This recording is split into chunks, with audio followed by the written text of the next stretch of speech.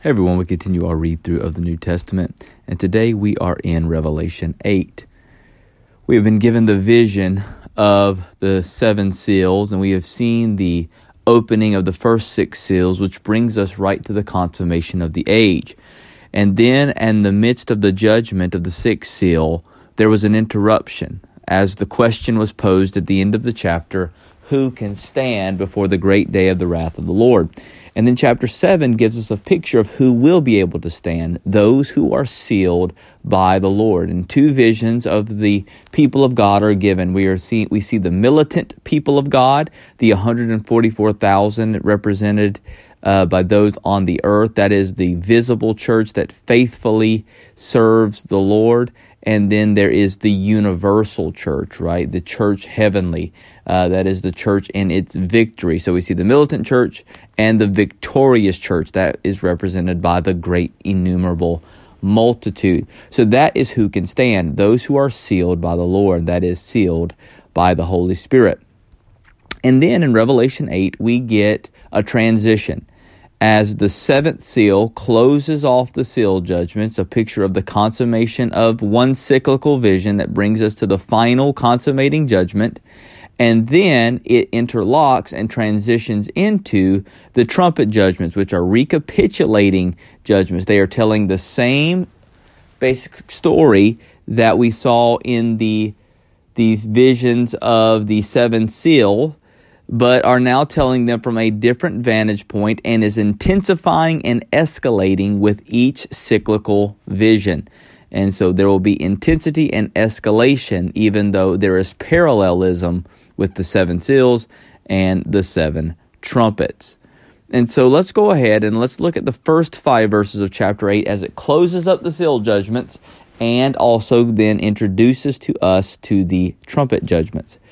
When the Lamb opened the seventh seal, there was silence in heaven for about half an hour. Then I saw the 7 angels who stand before God, and 7 trumpets were given to them. And another angel came and stood at the altar with a golden censer, and he was given much incense to offer with prayers of all the saints on the golden altar before the throne. And the smoke of the incense with the prayers of the saints rose before God from the hand of the angel. Then the angel took the censer and filled it with fire from the altar and threw it on the earth. And there were peals of thunders, rumblings, flashes of lightning, and an earthquake. We'll stop right there. So this brings the 7 seals to the close, and with it, a picture of the consummation of the age. It picks back up where the 6th seal left off. Remember, the 6th seal is what brings us to the picture of the end, the very end of the age, and the 7 brings consummation.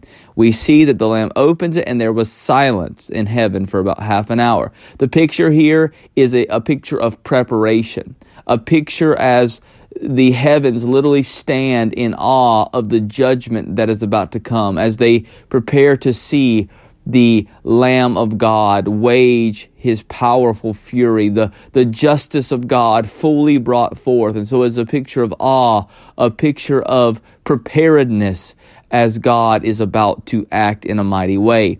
And then in verse 2, there's that little interlocking. So we get a quick introduction of what's about to come. And this happens quite a bit in Revelation, where right before the end of a vision is given, there's a brief, quick introduction to another set of vision that's about to happen. And so here we see the introduction to the 7 angels who have the 7 trumpets of God. And so that's a quick little interjection, quick introduction. And then now he picks back up with the final judgment in verses 3 through 5, where we see an angel going to the altar with the golden censer. He was given much incense to offer with the prayers of all the saints on the golden altar before him. The smoke of the incense with the prayers of the saints rose before God from the hand of the angel.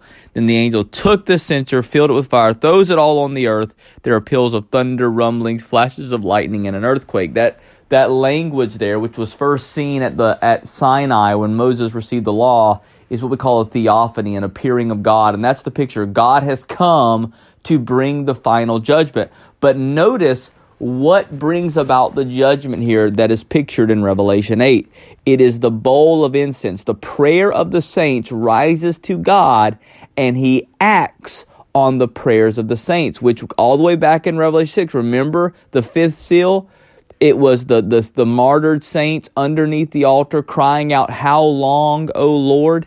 Now the answer is now. It's now. Now is the time that I will come to vindicate my people. And that is seen in that when the bowl is cast on the earth, that's what brings the final judgment. The picture is that the judgment of God is coming as a means of vindication for all those who have been oppressed, all His people who have been oppressed in this life, all sin, all judgment, all martyrs. Their vindication has now come. The judgment of God is not merely just an act of His justice. It's also an act of His mercy to His people as He answers their prayers and brings their vindication.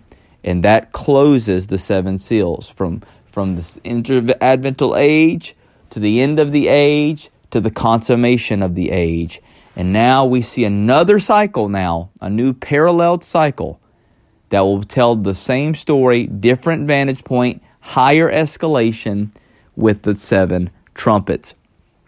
Verses 6 through the end of the chapter, we get the first four trumpets introduced to us.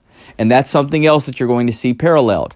Just like it was in the seven seals, you get the first four coupled together, the fifth and sixth coupled together, an interlude, and then the seventh trumpet. That's exactly how it is. So this is how we can see that kind of parallelism through them. Now the seven angels who had the seven trumpets prepared to blow them.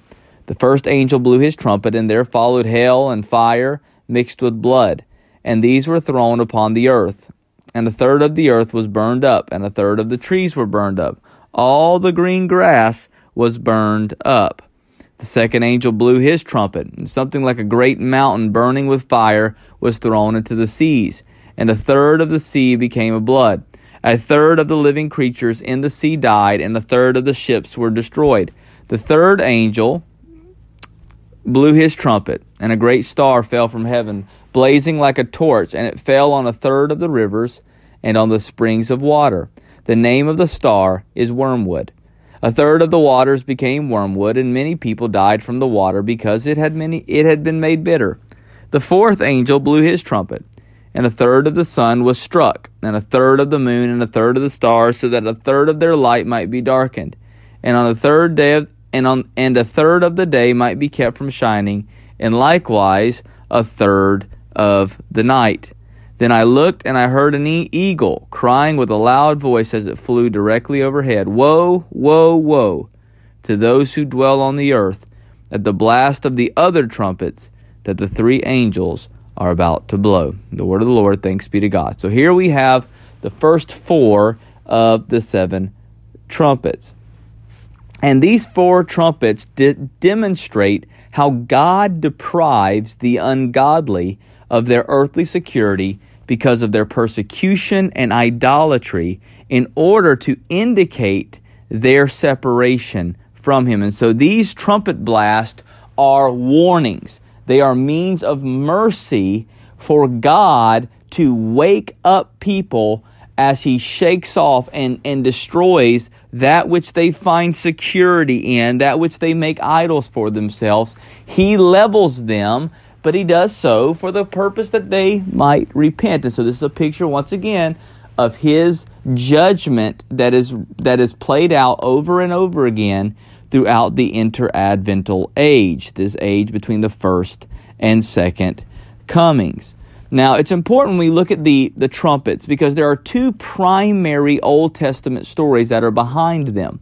There are the plagues, which obviously of the Exodus account, and this is important. Why are plagues here pictured? Because what happened at the end of the plagues, right?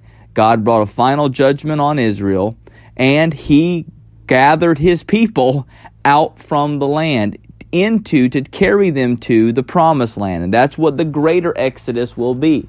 God will come, He will destroy the greater Pharaoh, seen in the picture of the beast, the sorcerers, seen in the false prophet. He will destroy the dragon himself. He will bring judgment upon the unbelieving world, and He will take out His people into the promised land. That's the picture of the consummation of the age, and so that's why this language is there. But there's another story behind this, and that is the story of Jericho. In the story of Jericho, we see the Israelite army comes to Jericho and its mighty walls, and there's no way that they're going to penetrate them. God tells Joshua to do something very fascinating. He tells them to lead the people around the city, and for 7 days they are to go around the city and blow a trumpet. So they go and do this for 6 days, and then on the 7th day, what happens? The walls come tumbling down, and that's the picture here. The worldly city, Babylon the Great, as we will discover later, she will be utterly destroyed in the consummation, seen in the 7th trumpet blow. She will fall. The people of God will be victorious behind their greater Joshua, Jesus Christ. And so that's what's being pictured here behind these trumpet judgments. Very, very important. Now, we see the first angel, right, blowing his trumpet, and we see this mix of hail and fire mixed with blood that is now being thrown down. We're told how a third of the earth, a third of the trees, and all the green grass are burned up. I don't believe that the fire is meant to be understood as literal here, but as figurative, as elsewhere in Revelation. There is this kind of consistent where the visions are said to be communication by symbols. Here, this speaks of God's judgment, and the fire burns before God's throne. God is casting down His judgment, and it is coming down in thirds. And that thirds could be tied back to Ezekiel's prophecy of back in Ezekiel chapter 4 and 5, where he's told to divide his hair into 3 ways and things like that. So this language is once again all coming from Old Testament prophecy. And here is a picture of God once again bringing judgment on food supplies, right? He is bringing judgment on that which brings nourishment, that which brings security, that which brings all of these things that we build up and make idols out of, right? And the second angel then blows. Something like a great mountain, we're told, burning with fire, was thrown into the sea, and a third of the sea became blood. Once again, picture of the plague here. A third of the living creatures in the sea died, and a third of the ships were destroyed. You're going to see this same language almost exact when we get to the bowl judgments. It's because, once again, it's telling the same story. It's giving the same vision. However, what you'll see in the bowl judgments is it will escalate. As opposed to just a third here, it will be entire things, right? All of the living creatures will die. All of the beasts will cease to be, right? It will be all universal, comprehensive language. And that's not because it's telling 2 different things, but because it's intensifying and escalating as the book goes along in order to create a greater urgency for the church to both preach the gospel and a reality of the imminency of the coming of Christ and the necessity to hold fast to Him in faith. So here we see this mountain burning with fire, thrown into the sea, and a third of the sea becomes blood, right? This mountain burning with fire represents God's judgment on Babylon. In the Bible, mountains are often symbolic of great cities. And this is a picture of Babylon being cast. And with her, right, into the sea. The picture of the sea is chaos. It's where the wicked place dwells. It's where the beast rises up from. God will cast her down, and all of those who are with her, all of those who are cast down in her and with her in the sea will die, right? And this is a picture of the way in which economic deprivation, food sources, trade, all of these things, a picture of how that will be utterly and completely cut off throughout the interadvental age, where there will be shortages of food, there will be economic despair. The Babylon the Great, this worldly system, will fail people over and over and over again. And this is a trumpet blast to the world. It's a wake-up call to say, look to the one who alone can give you provision forever. Look alone to the one who can give you eternal life. Look alone to the one who can set you into a kingdom which can never be shaken and never be brought down. Right? That is the call when we find ourselves moved by the insufficiencies of the world. It should direct our eyes to Him alone who is sufficient. Worthy is the Lamb. Right? Then the third trumpet, right? We see a great star falling from heaven, and this is really in many ways a connection to the other. All of the springs of water, the living water, are now made bitter by this fallen wormwood, we are told. This star, which is called wormwood, a third of the waters became wormwood, and many people died from the water because it had been made bitter. The judgment of famine appears to be continued here. A burning star falls from heaven and pollutes all the rivers and the springs, and the presence of fire continues the previous idea of famine, while the theme of undrinkable water also reinforces the judgment of the second trumpet, right? This time the fireball is in the form of not a mountain, but a great star. The star, as elsewhere in Revelation, is an angelic being, often representative of an earthly person or kingdom. The picture thus appears to indicate the judgment of an angel who represents sinful people. These kinds of judgments continue throughout the history and culminate in the final judgment at the return of Christ. The picture here goes back first to Isaiah 14, where Babylon's guardian angel is pictured as a star cast down from heaven into a pit. The star is called wormwood, which is based upon Jeremiah 9 and Jeremiah 23, where God judges his disobedient people by giving them wormwood and poison water to drink. The uses in Jeremiah are not literal, but metaphorical for the bitterness of suffering resulting from judgment. In fact, the image of polluting wormwood was chosen to show that the judgment was well suited to the crime, because Israel's religious leaders figuratively polluted Israel with idolatry. So God is pictured as polluting them with bad water, that is, with the bitterness of suffering. Wormwood is a bitter herb which contaminates water and is mentioned in Jeremiah and other parts of the Old Testament figuratively to refer to the bitterness of suffering resulting from divine judgment. The polluting of the fresh waters, along with the mention of fire, continues the thought of the famine in the previous two plagues. The first three trumpets have been pictured as judgments of fire, which affect parts of earth's sea and rivers and humanity. Then we get to the fourth trumpet, right, which in verse 12, which continues the theme of the woe, but does not refer to famine.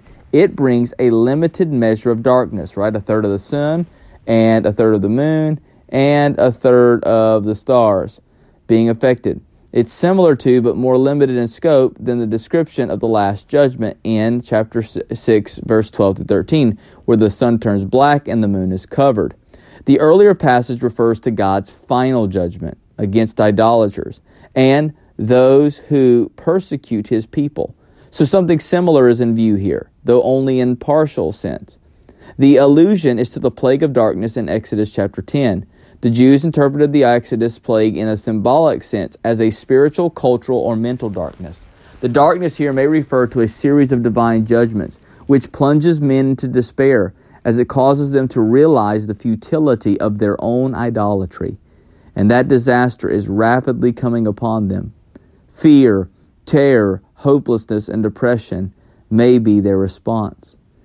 The interruption of light sources in verse 12 is figurative, is pointed to the fact that the vast majority of such imagery in the Old Testament is clearly not literal.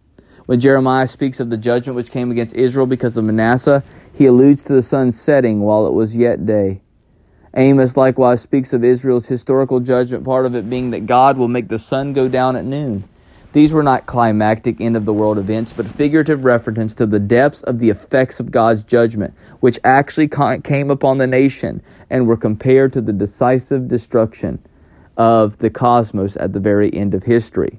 There is no doubt that as the world continues to press forward into wicked ways, darkness will continue to grow where it seems that it ought not to be. Places where the light of the Lord once were, darkness now seems to prevail. But darkness is not in control. It is merely the reality that we are in a fallen world. And such darkness is caused to stir within people a desire for the light. It is God's wake-up call once again. For 4 trumpets have now blown with the goal of waking up the world that they might turn and repent. To come to the reality that there is no stability, there is no hope, there is no salvation in this world apart from Jesus Christ. There is no life, there is no truth, there is no way without Christ. And this is the call behind the 4 trumpets, right? As God levels the idols and the false senses of security in this world through economic disaster, through war, through famine, through wicked leaders, through periods of darkness. All of those realities prior to his coming serve as not only a partial judgment against wickedness, but also a picture of his mercy towards sinners, that they might by them wake up and receive Christ, their only salvation. My friends, heed the trumpet blast of God, and let us indeed be trumpets of the Lord, going to the world and proclaiming the message that there is salvation in no other name but that of Jesus Christ. God bless.